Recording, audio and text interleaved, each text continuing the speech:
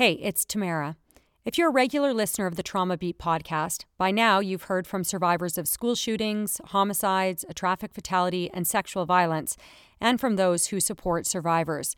Whether they've learned it through the course of their work or lived it through the course of their life, they're all trauma experts, and I know how much it means to each and every one of them that you've listened to what they have to say. I've also heard from many of you, journalists and news consumers alike, who have shared how impactful these conversations have been.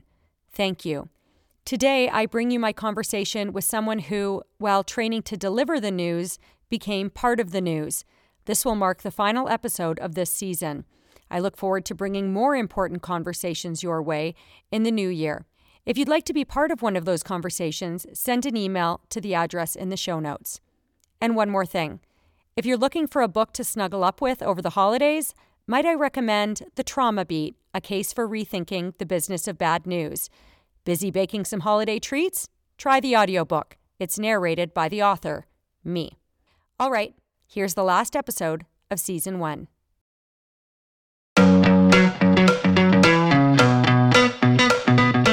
You're listening to The Trauma Beat, hosted by me, Tamara Cherry. Check the show notes for anything that might activate your own trauma responses. And as always, like, subscribe, leave a comment, do what you can if you like what you hear. Episode 11, my conversation with mass violence survivor, Brett Holzhauer. So, Brett, why don't you just start out by introducing yourself? Yeah, my name's Brett Holzhauer. I'm 28 years old. I now live in South Florida, originally from Southern California. I'm a reporter for CNBC Select. I write about personal finance, investing, anything that has to do with Americans and their money. Love the job that I do. Grew up playing water polo. I played water polo in high school and college. Love being at the beach, love Mexican food. And I have a pretty unique life story to add on top of it. Okay, so the water polo thing we mentioned just offline, that's something you and I have in common, and I love that. I always I'm trying to tell my kids, explain to them, because one of them, I gave them one of my old water polo trophies, explain to them how tough their mom is. And I don't think they appreciate it yet, but Brett, I know that you appreciate it. Yes, not just yet, but they'll get it. Some people are like, oh, is there a horse involved? Can you walk on the bottom of the pool? Yeah. Horse involved. It's one of the toughest sports in the world. So it takes a unique individual. Yeah, absolutely. So Brett, you mentioned your unique life story. How about you just start out by telling us a little bit about your narrative, what you're comfortable sharing in terms of what brought you to me, to reaching out to me on Twitter and having this conversation? Definitely. So to kind of wrap it all together. So I was involved in a school shooting on June 7th, 2013. It was my last day of junior college, ironically enough. And to kind of paint the backstory, I come from a, American conservative family. I was raised around firearms. I grew up around guns, never really bothered me, definitely supportive of people's right to bear arms, to kind of put that all together. So graduate high school, go to junior college. It's my last day. I'm in the library studying, doing my thing, getting ready for my very last final. Very, very last final. So the shooting was around 12:30. My test was around 3:30. I was going to finish my test and walk off campus and be done. So I'm sitting in the library studying with a few friends, and all of a sudden I heard one bang. And I kind of looked around. Someone dropped a textbook. Something else happened. And all of a sudden I heard repeated gunshots. And again, I know what repeated gunshots sound like. So I immediately grabbed this girl that was sitting next to me, literally threw her in this private study room. And there was a bunch of kids cowering on the floor. I shut the door and I looked at everyone. I said, guys, everyone be quiet, shut up. Everyone call 911. We're going to be okay. And really where that calmness in that moment came from is that I was trained actually as an LA County lifeguard. And so you're trained to kind of handle those moments as non-emotionally as possible. And so 20-30 minutes go by, a few more gunshots ring out, and then a police officer with a key comes in, unlocks the door, pushes the door open. I'm the first one at the door, and he points a gun straight in my face, probably 4 or 5 feet away from me, and he says, everyone put your hands up. We don't know who you are. And everyone's screaming, crying. And I just, with a coldest face, I said, officer, we're students, get us out of here. And so he said, everyone get on the floor and crawl out. So we left our belongings behind and we crawled probably 100 feet to the stairwell, We ran out the front entrance of the library. All of the library doors were glass completely blown out. There were very literally hundreds of rounds spilled out in the foyer of the library. We run out on the steps. There's blood everywhere. And then we're running out to Pearl Street, and we're almost to a safe spot where all of the media was at the time. And I heard an officer yell, "Don't look, don't look, don't look." Of course I looked. And there was the shooter's body, deceased, full tactical gear, looked like a guy out of a video game basically. And of course everyone's wailing, freaking out, and I was just in the zone. I was in fight or flight mode, to get to a safe area. And of course I see all of the media there, and that was kind of the end of the actual event itself before I kind of put my reporter hat on to go out and tell my story. So tell me about that, your reporter hat, because you were a journalism student, right?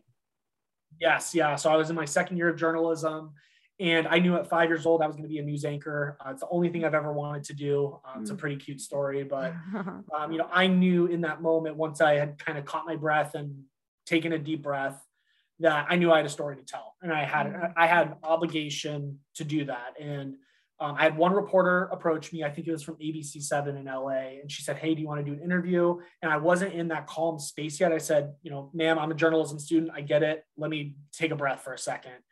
And then after a minute or so, I'm like, you know what? It's time to do this. And so I approached that reporter again. I gave one interview, one turned to 2 to 5 to 7 to 10. And I forget the exact count, but I think in a 2-hour span, I probably did 35 interviews approximately from networks all over the country. And I was very literally getting pulled like by my arm. "Okay, you're done with this one. Go to this one, go to this one, go to this one." Because I was the only rational student that could get in front of a camera and explain what had just happened. And it was pretty crazy to say the least. So in this blog post that you wrote, I believe it was 5 years after the shooting, you had written a blog post about that day. And in it, you said that when that first reporter approached you, you weren't ready to talk. Can you expand on that? Like where your mind was? I know that you were thinking as a journalism student, I have a story to tell. I have an obligation to tell it. But what did you mean by not being ready to talk in that moment?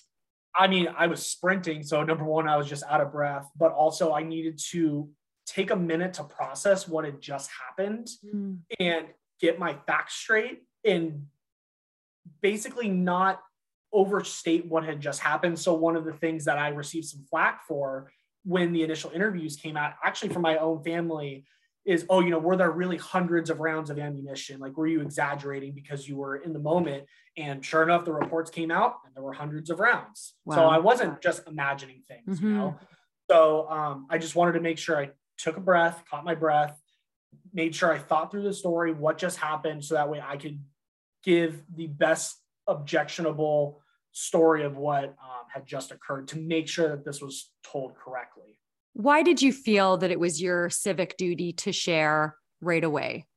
I think, so number one, being a journalism student, you have an obligation to tell stories, I believe. And then also, not that in 2013, we were at the height of this hysteria of mass shootings in schools, but, obviously Columbine had happened in 1999. There were other ones leading up to the one that I was in. And I knew that there was a level of hysteria, and I hate to say it, but blowing things out of proportion in some cases, I'll clarify.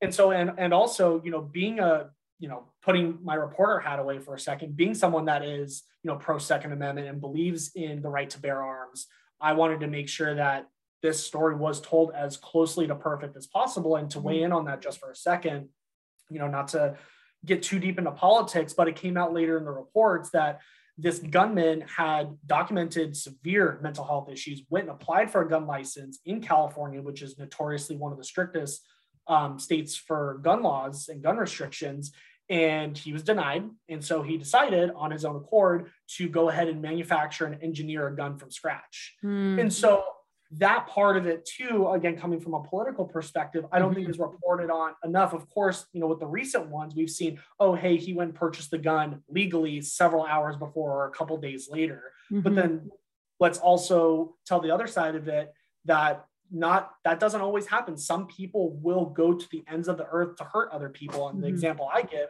is the Boston bombings. There were pressure cookers. You can get them at your local retailer. Mm-hmm. So, I think, again, we need to tell all angles of why did this person do this? How did they acquire these things? Was it legally? Was it illegally?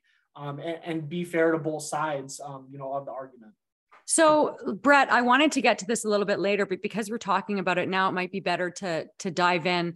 One of the things that I often hear from mass violence survivors in particular, and really a lot of trauma survivors talking about different stories in the media, is that they're impacted by the media coverage of other similar events. So what you were just talking about in terms of the conversations around politics and everything, does that have an impact on you when these other mass violence events happen and you start hearing those conversations? Would you like these stories to be covered differently? Absolutely. I mean, it definitely weighs on me. With the most recent one in Uvalde, Texas, I was down for the count for a day or two. I was just in this lull of sadness, for these poor families. And in terms of how we need to talk about it, actually, one more time, can you repeat the question so I make sure I answer it? So just in terms of what the impact is of other media coverage of other mass violence incidents, and do you think we need to be journalists need to be covering these stories differently? Like, does the impact, the conversations, the politics, the gun stuff, does that impact you negatively? Do you think that we should be talking about things differently? Or, I mean, we can open that question wide up in general, what you think about the media coverage of these cases. I think that there is, again, I can only relate to the incident that I was in. I think that there's this mass land grab of who was there, who can we talk to, who can we get a hot quote from, and then everyone just kind of throws up their hands like, okay, thanks for the help, see you later. And there's never a follow-up. However, and I had sent you this over email, the Wall Street Journal article talking about mass shooter or mass violence survivors and how their lives are impacted 5 years later, 10 years later, 15 years later. And transparently, I had reached out to the producer of the Anderson Cooper show that I was on, when my school shooting had happened. And I've reached out to her, on my own accord saying, hey, like, how can I help? I was on your show and I've never received a response. So it doesn't seem like there's really a care of how are these people doing? What's going on in their lives now? How have their opinions changed? Because, being 9 years removed now from, even coming from a household that is pro firearm possession, going through a mass shooting, and then now being 28 years old, a full grown adult, with a house and hoping to start a family, my firearm thoughts and processes definitely have changed. So I think there's a lack of follow-up. It's just in the moment, let's get this now, get it now, and then let's move on. That is such an interesting point, and I'm so happy you brought it up, Brett. I've heard that sentiment so many times in so many different ways, the feeling of journalists coming in and taking, and then sort of just discarding the survivor and moving on to the next thing. And it seems that there's like a feeling of being forgotten, being abandoned, being used. Does that sound relatable to you? Like those? I would say somewhat, yes. Again, I'm putting my journalism hat on. Is it my responsibility as a journalist to keep tabs on former sources? And the answer is no. That's not my job. I'm not a therapist. I'm not a trained therapist. I got what I needed, and it's time to move on to the next story. But when I take my journalist hat off and I put my human hat on, there should be some sort of follow-up, especially when in a moment of like true hurt and vulnerability, I gave you something that you needed, like scratch my back a little bit, like help me out, give me resources, follow up with me, see how I'm doing, even from a human element, and then also a storytelling element. If this producer from CNN reached out to me and said, hey, I got your message, I'd love to tell your story again and see where you're at, I would totally be, apt for that. So yeah, I think there's got to be a better way for these really tragic events to be covered. And not to say that my school shooting is equal to 9/11, but we've actively, as journalists, followed up with 9/11 victims and survivors, and continue to tell those stories. So I don't see, why we couldn't do that for these, very impactful events. That's such an interesting point. The fact that, and I mean, this is something that the media tends to do, right? I've heard the term hierarchy so many times, like in this research project, that A lot of people think that the public or the media creates like a hierarchy. They create a hierarchy of victims and survivors of one shooting, for example, or one mass violence incident, but then they also create a hierarchy of different events. So some survivors are left to feel like, well, our story isn't as important because only 2 people died in ours versus 20 people at this other one, you know? So it's really interesting to hear you say that. And in terms of the follow-up, like it's really fascinating to have this conversation with you, a journalist, because I have been grappling with these things too. Like, I think back on my career, I was a crime reporter for close to 15 years. I have no idea how many trauma survivors I interviewed, how many hundreds I would have interviewed in that span of time. And I never remember following up with somebody. Like, first, I always kind of felt like I would be intruding if I were to call, but really my reasoning for calling would be to get something else, you know, like to do another story or to get another interview. There was never a moment there where I felt like, okay, I should call and see how they're doing after giving me that huge emotional thing. You don't want to double dip is essentially what you're saying. Mm-hmm. You don't, yeah, but it shouldn't be like, I think that the reason I felt so icky about that is because I knew I was continuing to take from them, when really I'm realizing now that I should have just been following up as a human being to say, how are you doing after giving me that huge emotional part of you? And I just left you like, how are you doing now? Like, I kind of left you in an awful state. And I think you bring up a good point. If we were to approach it from the human element of actually, hey, Joe, hey, Sally, how are you doing? And if that conversation loops into, I want to do something with this, then maybe something can be made out of that for, again, the greater good. Mm-hmm. And that's why with the event that I went through, and even with the personal beliefs that I still hold, I still think it's extremely important to tell this story, not only for, you know, mass shooting survivors, but also, you know, for people out there that are having difficulty with their views. You know, I know several gun owners specifically that at this point are like, I think I'm ready to give these things up. It's just not worth it anymore. It's not worth it on my conscience. And then also the other way of, you know, I don't believe in guns at all, but it's getting so bad now that I have no choice but to defend myself.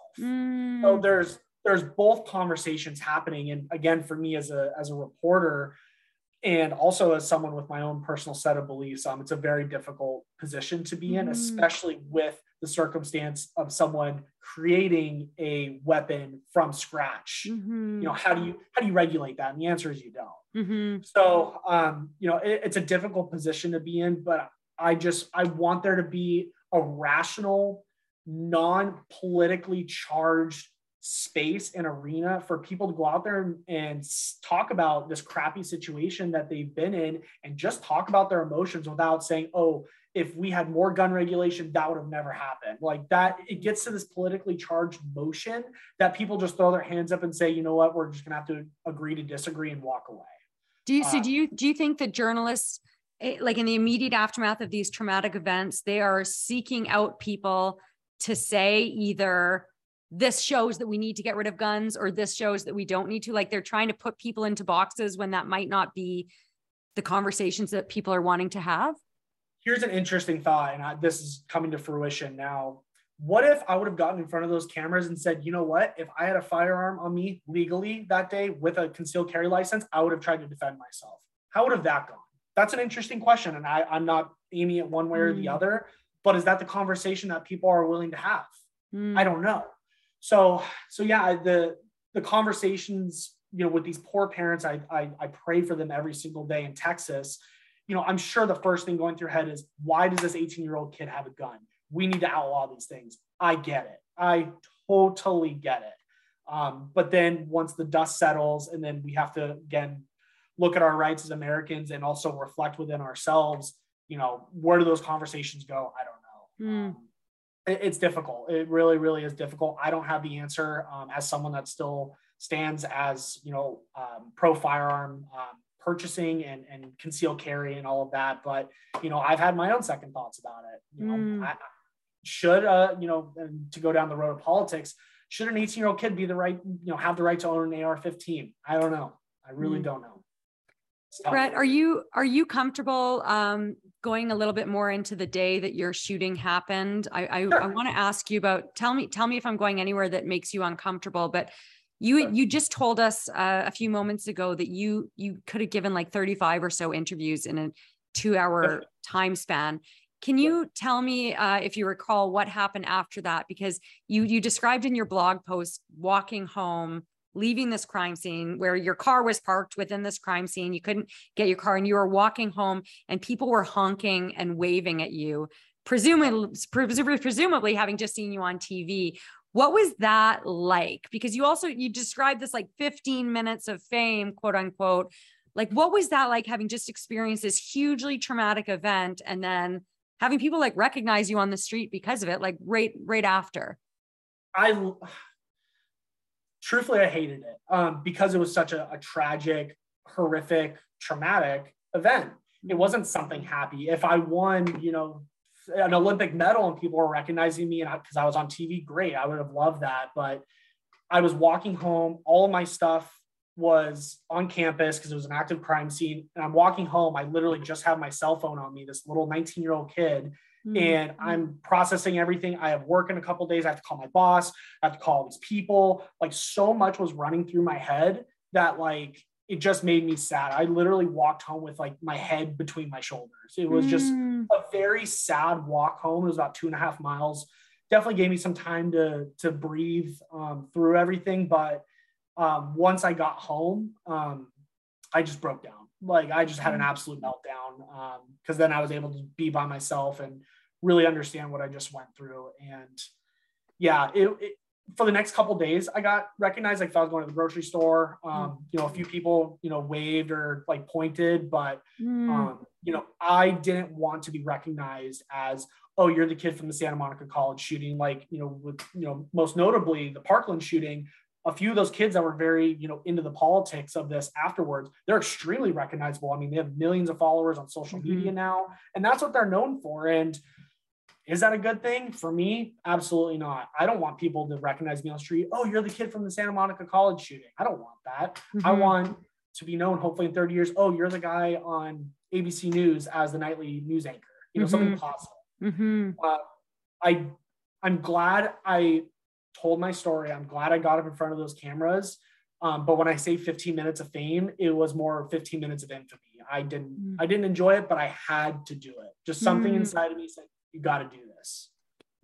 Is there anything that would have made it easier for you? Like, especially when we're talking about the immediate aftermath, when you come out, there's all those reporters, like you describing how you're being pulled from side to side, like, okay, now we need you here. Now we need you here. Like that is just, I've seen that happen. I've seen it happen. So I understand it as a journalist, and it's awful, but it just feels so wrong because we're not talking about somebody who's running for political office. Okay, now we need to give you an interview here. You need to give an interview here. We're talking about somebody who just experienced a trauma. Like, have you thought about whether there might've been a better way, or in an ideal world, we can be as fantastical as we want here? Like, what would have made your life easier for somebody who felt the duty to share your story, but to not have further trauma added on top of it?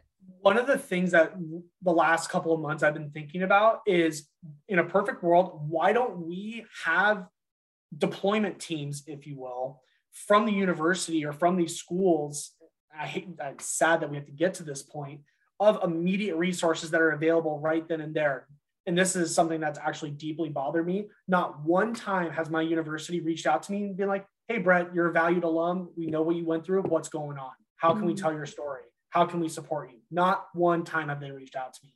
I had my professor that day from the final I was going to take. He reached out to me. I had lunch with him actually the very next day after the shooting, which was very nice, but no note from the president, the dean, nothing. Like, wow. And that, I think, more so than the media, I think that is an obligation and a duty and a moral obligation on the universities to actually reach out to these, people that go through these shootings when it's associated with, a certain building or group or university, college, school, to check up on these people. What sort of resources allocated towards that? Yeah. So what sort of immediate resources do you think would have been helpful to you? Like, if you were at the school for like 2 hours after it happened, right? Doing these interviews. Yes. If somebody were to sweep in and say, Brett, we're here to give you what you need. Like, what would that have looked like, do you think? I think and this could be kind of almost like a PR move, almost in a way, in a positive manner. If they were to gather us students up that just saw these horrific things and just like almost like corral us almost in a way and talk to us about, hey, this is what we know. What did you guys see? So we can get all of our facts straight and grieve what just happened. So that way, maybe someone saw something else and get all of these facts straight. So that way we could possibly even work with law enforcement and the right jurisdictions, the right groups of people to actually come to a consensus on what just happened. How do we move forward from this as a group? Instead of all of us just being individualized and we all have to kind of just scatter about. Fend for yourselves. And fend for yourselves. Now, again, with this horrible event in Texas with these elementary school students, again, very different. They're minors, they're little. Arguably, they probably need more resources than adults because they can't really rationalize what just happened. But there's got to be a way to allocate resources, whether it's the counties, the cities, the school districts, the states, the Fed. I mean, there's got to be a way to gather people up after these horrific events and say, what just happened? What does everyone know? What did you see? Here are the resources available to you, and we're here to support you. I think that type of community gathering would be so helpful for the healing of these universities, these towns that go through these horrific events. Very similar to a church. There was a church shooting in Iowa a couple of days ago, and the church immediately said, we've got services available, we've got counselors, let us know how we can help. If we could get that to a grander scale for students and for people that go through these things, I think we'd be in a much better place. Make it the expectation rather than the exception. Have these things in place. If, let's say, town A had a policy and everyone knew it, if something big happens, everyone that night or the following day meets at town hall at 9:00 in the morning and let's all figure this out. I think it'd be great. And everyone could show up with, whether it's food, whether it's, mental health services, whether it's the FBI, in case they need to get additional information. There could be so much good that comes out of a bad situation if we all just come together and help each other grieve and move past these things and gather our resources rather than immediately point fingers and say, if this wasn't for you guys, like it wasn't for Republicans or Democrats. And that's unfortunately exactly where we're at. So political. You also described, Brett, in your blog, you went home after that 2.5 mile walk and you did another interview when you got home. You broke down, you went to bed, and then you got a call at, was it 4 a.m? 4 a.m. Who was it that was calling you at 4 a.m.? It was I think it was a local affiliate in Atlanta. And what's really interesting is that they had told me, we're going to call you. They told me the day that it happened, we're going to call you tomorrow morning at 4 a.m. I knew that it was coming, but I forgot to set my alarm and I woke up at 3:57. It's like my internal body clock knew. I literally woke up and they were ringing and I stepped outside and took the call for 15 minutes. And, that was it, which now looking back on it is extremely rude. Hey, when works best for you? We know you just went through everything. Like, we'd love to interview you. What time is reasonable for you after you went through this? 8:30 in the morning works for me. I usually get up at 8. Perfect. We'll call you then. We're going to call you at 4 a.m. I probably should have just ignored them. This was a news outlet that had already interviewed you. Yes. So could they not have just used that interview that they already did? Like that's one of the things that I think the news media needs to wrap their heads around is you don't need to keep taking and taking and taking. Like, if you've already taken, then just use that. Like, when we're thinking about how we can minimize harm, that seems like a classic example of, we don't need to do this interview with this guy at 4:00 in the morning tomorrow because he's actually already just talked to us. And in that corral group that I was kind of describing, to kind of make a sports metaphor, after a game, you line up the key players, and you ask them questions about the game, who scored the most points, what have you. You interview the coach. In that group of immediate healing and gathering resources, there could be, some sort of supervisor or aide or manager or someone of authority from the school to say, hey, the media wants to talk to a few people, like, who is in that place to do that? Essentially put them in one spot. The media can ask their questions and then you move on. instead of getting pulled. And like, I mean, I retold my story 30 plus times. And by the end of the day, my voice was raspy, you know? So there's gotta be a better way to hash out these extremely important details that have to be told one way or another in a less harmful manner and less like piranhas. Like That's kind of what it felt like. It's just like they're just nipping at you and grabbing any piece of meat possible. And I volunteered to do that, so that's what I threw myself into. But there's, you know, in journalism school they teach us ethics. There's got to be a more ethically sound way to do these things that is centered around the community or the city, that is more organized rather than just this manic free for all. Because you keep saying that you volunteered, you know, you consented to these, but you were still you were in a traumatic state. You had just experienced this traumatic event. So I don't think that we can put it all on the survivor to say, okay, yeah, I'm good to go. And then just keep taking. Like, I think I'm sensing from you that you agree that there should be a responsibility on the part of the journalist to know when to stop pushing or to do it in a better way. Absolutely. And, you know, you and I were, you know, discussing over email. You know, it's really stuck in my head that Anderson Cooper was in Uvalde, Texas, you know, last week or 2 weeks ago. And the way that he was so comforting to that dad that found out that his daughter had passed away, like, was very touching, you know, the fact that he had his hand on his shoulder and, you know, he was asking him questions as a journalist should, but he was acting like a decent human being at the same time and not so black and white. And, you know, I'm the reporter, I'm just doing my job and I'm going to get out of here. And I don't think that there's anything wrong with that.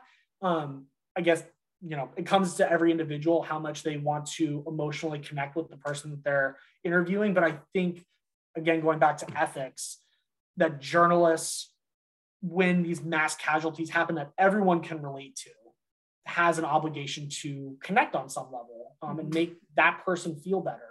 Not be their therapist, because again, journalists are not trained to be therapists, but there's got to be a way, you know, because again, if the shoe was on the other foot after an interview, I would have given Brett a huge hug and be like, dude, I'm sorry. Like, this really sucks. And that would have been really nice to have. Do you remember feeling any empathy in those moments during all those interviews? Zero. There was no empathy. It was, we need to get the story and do it now. And I remember the journalists kind of started leaving the scene and I was just kind of just like left in the dust, like, okay, what do I do now? You know, again, my car's on campus, my laptop, my keys, like all I had was, luckily I grabbed my cell phone. And to add on to that, not only was, you know, these journalists pulling me back and forth, I mean, literally like the seconds between interviews, I was getting phone calls from radio stations. I was getting phone calls from family members. My social media was blowing up. I mean, I was the most popular person on the planet for a good 5-10 minutes. That's what it felt like. Did you enjoy it in the moment? Like, I don't know if enjoy is the right word, but like, what was it like in the moment? Because you've described pretty well how you felt after it all ended, but what was it like in that moment?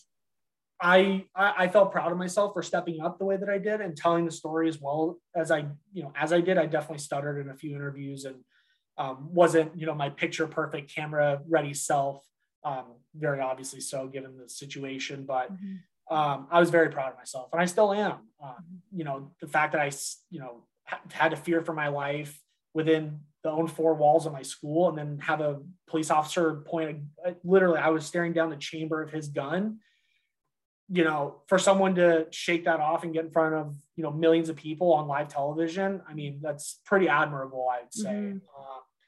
And that's why I admire, you know, so many of these people that step up after these, you know, horrific events and actually get out there and talk about it. It's extremely hard. I've had years of survivor's guilt. You know, I've heard stories of people having survivor's guilt and end up committing suicide. Like, I get it. I'm not at that point, but I get it. You know, why was the lady that was just picking cans up off campus to make an extra couple bucks, why was she killed? Like, she wasn't doing anything wrong. So, yeah, it's been an interesting journey, 9 years to the day. But I'm really glad that, you know, that we connected, and I'm glad that I get to tell this story because, you know, there isn't enough empathy in media. It's how can we connect this to politics? How can we make this as big as possible and radicalize it, if you will, to ensure we get more, you know, viewers or page views. I mean, CNN just is laying back on their breaking news banner. Good. Mm-hmm. We shouldn't over sensationalize. What happened in Texas, 100% that's breaking news. But some of these other events, you know, I don't think everything's breaking news. Or as things develop and breaking news. And I think that has an impact on not only survivors, but like the general public. It gets our amygdala firing. Like we all kind of, I mean, research has shown that the general public that consumes the media coverage, especially these mass violence incidents, that they are even at an increased risk of experiencing PTSD just from the repeated exposure to these events. I want to touch on something that you just mentioned, Brett, because the people watching or listening wouldn't have realized this, even though we talked about it offline. But today is the 9-year anniversary. And when I realized that, you brought it to my attention the other day, I said, like, absolutely, we can do this another day. And you said you're okay to do it today. But can you give us a little bit of insight, if you're comfortable doing so, on, I guess, the experience of a mass violence survivor all these years later? What is today like for you? Like, what are you feeling today that you might not necessarily be feeling on other days? Because this is also a day that journalists would be reaching out to people. You know, it's the anniversary. We got to get that interview. Like, what is it like for you today? I think for me today, and again, being in the wake of these recent events in the United States and President Biden coming up and making a, you know, very politically charged statement of we need to come to a consensus and solve this, which I totally agree with. And I think his speech was great. It's, when those headlines come up, it's definitely a constant reminder, but I don't think about it on a daily basis by any means. However, I went to my girlfriend's niece's dance recital a couple nights ago. Room probably had 2,000 people in it. It was extremely dark. I knew exactly where their emergency exits were. I was farthest away from them. Definitely had a little bit of anxiety and worry. Definitely would have made me feel better if I had a concealed carry. In that moment, I thought, I wish I had a gun, just in case. And so, yeah, it's, you know, certain events definitely make me a little bit edgy, you know, mass gatherings, but then I'll go to a college football game and I'm so into the game that I just don't even think about it. So it's very situational. But I think the lasting wound is continuing to see this happen over and over again. And my own political beliefs constantly get, you know, battled against. And not that I live by my political beliefs, but for me to sit here and say that, you know, I'm pro firearm, but then look what's happening in this country. You know, is this the way that we need to be living? You know, and then I go back to it and look at my own lens. That guy created it from scratch. We as a country cannot fix that. The only thing we can fix is defending ourselves. And then it gets into this whole tailspin, and it's exhausting. You know, like how to fix this is, I don't know how we're going to do it. But, you know, my girlfriend working in a hospital, and there was that recent hospital shooting over, you know, a patient being angry at his doctor. She says, even aside from dating me, that exact situation has been a massive fear of hers. You know, patients being angry that they didn't get the right care, and they come in and just decide to kill someone. So, it's, you know, there's constant reminders, but it's not something I think about on a daily basis. But, you know, would I take it back?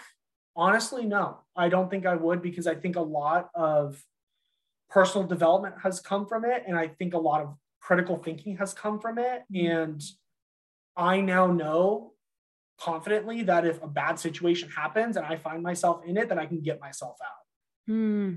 Wow. That's a really powerful thought to think of. I love hearing that. You had ended that blog post that I was referring to. You had ended it with the line, let's just remember what people are going through when these tragedies happen. What is it, Brett, that you want journalists, survivor support workers, the general public to know about the experience of being a mass violence survivor? Oh, you got, excuse me, you got me a little teary-eyed hearing that. I think we all just need to remember that this isn't all politics. It's just not, because as long as human beings have been alive, we've been killing each other out of anger, out of accident. People will continue to die in not so great circumstances. And there's just so much damage that is done from these events that isn't just, oh my gosh, my cousin, my sister, my best friend died in a mass shooting. We're going to bury them. And I guess it's time to move on. And that's just not reality. This stuff goes on for years and years and years and years afterward. And we all need to be more empathetic, absolutely, to the people that go through this stuff, and also people that have differing opinions. Mm-hmm. I've had several people say, how could you, still be, have this certain belief system when you've had a gun pointed in your face? And I'm just like, how in the hell is that empathetic? That's not like, you have no idea what I went through. You never cared to ask. You just want to hear what my political belief is on how we're going to fix it. But before we fix it, let's address the problem. Mm-hmm. How are you doing? What's going on? Have you sought therapy? Are you still experiencing signs of post-traumatic stress disorder? Are you scared to go out in public? Are you scared to be in large gatherings? Someone could ask me that all day long. I'm less hesitant to have the political conversation because unfortunately, it goes nowhere. Mm-hmm. I still stand firmly that people should have the right to defend themselves. Mm-hmm. Other people don't, and that's okay. Everyone has their own belief systems. But we all just need to take a massive step back and be way more empathetic as a world. That's really the solution. Did journalists ask you about the gun stuff the day of? Do you recall? I don't think at that point that gun ownership was as polarizing as it is now. Truthfully, I think Parkland did a lot of it. Mm-hmm. And as more of these happen, I think Sandy Hook, the elementary school, I mean, again, not to say that it matters more when little kids get hurt, but of course that's more grabby and more emotional when little kids are, getting hurt. So I think when these events happen, people want to immediately draw conclusions of, why did this happen? But when you're at a college, it's all adults. So it's not as like, oh my gosh. So. Do you, one other question I meant to ask you was, because I often talk to people about the impact that trauma has on the brain, and sometimes it can impact the way people recall incidents, traumatic incidents. Do you remember, or has your recollection of events changed at all over the years versus what you were saying in those interviews in the immediate aftermath? It's really funny. Generally speaking, and for no good reason, I actually have a very terrible memory. I don't remember very well. Maybe I'm a little lazy. I don't know. But that day has stuck with me. Like I could replay it in my head as if it happened yesterday. With the type of therapy that I've done, it's called EMDR. I'm sure you're familiar. Yeah. I've done it. Yep. What I do is essentially I hold these two vibrating paddles in my hand and they buzz back and forth. And I've gone to therapists that I've worked with guys in the military, and they tell me to play every single second in my head. And I would just sit there and sob and sob and sob. And I basically just was like a wet towel and I just wringed myself out. But no, I remember it truthfully like it was yesterday. And it's a haunting memory for sure. And ironically, it's not as haunting if I go moment by moment. When the police officer pointed the gun at me, it was more haunting of not knowing what was going to happen when I immediately threw, this gal Audra in the study room, and I jumped in there. I remember just texting my grandfather saying, "Hey, turn on the news. There's a mass shooter at my school." And immediately started calling 911. And just that 15 minutes, that felt like 5 hours of just sitting there waiting. What's going on? And then immediately as the police officer, ironically, pointed the gun at me, I'm like, okay, we're good. Ironically. Maybe because it was a police officer, who knows? And I wonder too, if like your very clear memory of events, if that has anything to do with the fact that you told your story so many times over and over again in the immediate aftermath. I have no idea. Maybe somebody watching this or listening to this will be saying, no, or maybe, yeah, I have no idea, but I wonder. Yeah, I've told the story obviously a decent amount of times, and I've written about it, and it comes up in conversation here and there. I just think it's one of those moments that like is so impactful that it's hard to forget. But ironically, as I'm thinking about it in my head now, I remember that more than I remember my college graduation. And college graduation, fun, happy, lively, celebration, positive vibes. And I don't even remember that as well as as that shooting. So it's unfortunate, but I'm a better man because of it, and I'm a better journalist because of it. I really believe so. Tell me a little bit more about that. How does it make you a better journalist, do you think? So now, I mean, in my day-to-day work right now, I talk to people about money. I want to understand money stories. I want to understand where people are coming from. And this is a perfect example. So growing up, I always had a bank account. It wasn't even like a thought, like everyone just gets a bank account. I thought that was my level of privilege. Everyone has a bank account, but come to find out, that's not the case. And I had to swallow a huge pill of humility and realize like not everyone comes from an upper middle class white family that had a vacation house and boats and jet skis. Not everyone has that. And not everyone has that same starting point that I did. And so with financial reporting, while it may not be traumatic like a mass shooting, but there are financial traumas too. Like, I mean, recently, and I don't think I disclosed this to you, I went through a divorce last year, and that is immensely traumatic, like emotionally traumatic, financially traumatic, spiritually traumatic, literally physically traumatic too. So there's more levels to trauma than someone pointing a gun in your face or fearing for your life. And that's a huge thing that I've learned, in the last 18 months. It's really taught you a lot of empathy by the sounds of it, and in all different parts of life. Absolutely. Yeah. I mean, specifically to what I'm working on now, realizing that not everyone has that same level of opportunity, not realizing that, not everyone starts with, a credit card in their hand like I did at 18 years old. And some people have more barriers to jump through, has definitely been part of my reporting. And I try to always remind myself that, when I'm talking about investing for the future or saving for retirement, some people can't even afford to put gas in their tank. Like, we need to take a huge step back and, how do you just get by day to day? Because unfortunately, that's where we're at financially as a country. People can't get by. And that's a level of trauma. And that will go on for generations. And it's been proven. And you think that your own traumatic events sort of helped open your eyes or helped take this more empathetic approach to these sorts of stories? Absolutely. Because, not to knock my parents by any means, but I don't believe I grew up in a very empathetic home. And so I've had to teach myself empathy, especially being a journalist. We're grown to understand people's stories and where they're coming from and what is the grander perspective of things. And, when you're a 19-year-old kid and, you've got a, two-parent household, all of these privileges, you don't really care to know or realize what's going on around you. And now into my 20s, having traveled the world, reported on a ton of different stories, reporting on a mass shooting of my own, it really opens up your eyes to the type of crap that people are dealing with. You reported on another mass shooting? You like, the one that I would, right. But also as a reporter, reading about all of these different mass shootings and, I mean, correlating to mass shootings, not everyone believes that owning a gun is a good thing. And not everyone believes that we have a right to bear arms, and that's okay. There's nothing wrong with that. Everyone has their reasons as to why, and some of them are probably pretty legitimate. So it makes, I think us as reporters, our job is to swallow a big pill of humility and realize that, if you come from even a slight level of privilege, that there's a lot of people out there that don't. All right. Brett, is there anything that you wanted to talk about that we haven't touched on yet? You rang me out like a wet rag for sure. No, I don't like to hear that. No, in a good way, I want to leave you feeling good about this conversation, this is all good.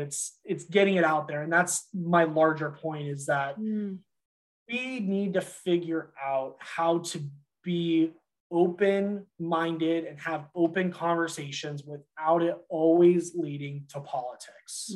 Whether it's the abortion stuff that's going on in the United States, gun control, taxes, all of this stuff, we just need to be more open, not point the fingers, point blame, and not live in this tribalist society where, oh, I'm Republican, you're Democrat, we're not friends. That doesn't get us anywhere. Let's open up with our stories, have a conversation. But at the end of the day, that's too much work. It's really easy to point fingers and talk trash on Twitter, but it's really hard to sit down, have a cup of coffee with someone and say, you've got a differing opinion, I want to hear it, and why. How big of a role do you think the media plays in that divisiveness? Big part. And again, very transparently, even though I am a reporter, again, like we were talking about offline, you can look up someone's voting party. I'm a registered Republican, but when I sit here and watch Fox News, I want to throw up. It's crap. It doesn't actually serve any real purpose. And it's the same thing with, some of the other mainstream medias out there. I mean, it's just not the news anymore. It is an elevated talk show on whatever political spectrum you want to be on. And, the namesake of my school, the Walter Cronkite School, he stood for objective journalism. I'm going to give you the straight up information and you can do with it what you will. And we have completely lost that as reporters and as media. We have completely lost that narrative because we're motivated by money, we're motivated by business objectives, and it's really upsetting, truthfully. And I've had to look myself in the mirror and say, what am I doing as a reporter several times? Like, are we actually informing the public of what is happening in their communities and in their country, or are we spitting opinions about why the president is terrible, why the Speaker of the House is terrible, why these laws won't work? And it's just not getting us anywhere. And I mean, I think I would be a fool, and anyone would be a fool in the United States to sit here and say that the media isn't divisive, even as part of that media. And being in a field that, again, let's call it for what it is, that is largely left-leaning. Most people in the media are left-leaning. And for someone that does identify as a conservative, like, it is a very hard place to play in. It is a very hard place. But again, as a Republican, I'm more than happy to have those conversations and understand where other people come from. And that's just not, unfortunately, where we're at these days. And it's interesting. It's interesting to think about, like, the at what cost on the bigger scale in terms of what things are not getting done because we can't just have conversations, and at the smaller scale, like at what expense when you're taking people and jostling them around, and because you're just trying to get those clicks and everything. It's a lot of food for thought. So I thank you for that, Brett. Anything else that you would like to add? Everyone just needs to be nicer to each other. That's it. We all need to really just suck it up and be nice and smile at people and say, have a good day. And go watch a water polo game, maybe. Yep, exactly. We all just need to just get in the pool and just beat the crap out of each other. Maybe then we'd feel better. Yeah. I guess the water polo is not the best example. Yeah, exactly. Anybody listening, anybody watching who has not seen a water polo game, I think that they even say that it is more hardcore than rugby, if I remember. It is. Or it's one of the top three, right? This is a whole nother podcast. I'm a firm believer. Please slide into my DMs if you feel differently. Water polo is the second hardest sport in the world, next to boxing, MMA, where it's like direct impact fighting. Yeah. For anyone that doesn't know about water polo, basically people are intentionally trying to drown you and beat you up in the process, and you can't touch the bottom of the pool. So and it all goes on under the surface. Yeah, exactly. You can't see. My son, actually, who is 7 at the time of this recording, he was recently asking me about water polo. He's like, but you can touch the ground, right? Like, no. It's like, then what do you do? I'm like, you're treading water and you're swimming back and forth and he was like, wow. I'm like, yeah, wow, that's right. Yeah. And a lot of people don't know it's one of the oldest Olympic sports, and it's a great sport for anyone out there in the United States. It's a growing sport. I'm a big proponent of youth water polo. Our men's team hasn't been up to speed. Our women's team is fantastic. I mean, they crush it. They are such a great squad to watch. But let's leave this on a positive note. Everyone should go watch the water polo. Yeah, I love that. Thank you so much, Brett. Sure.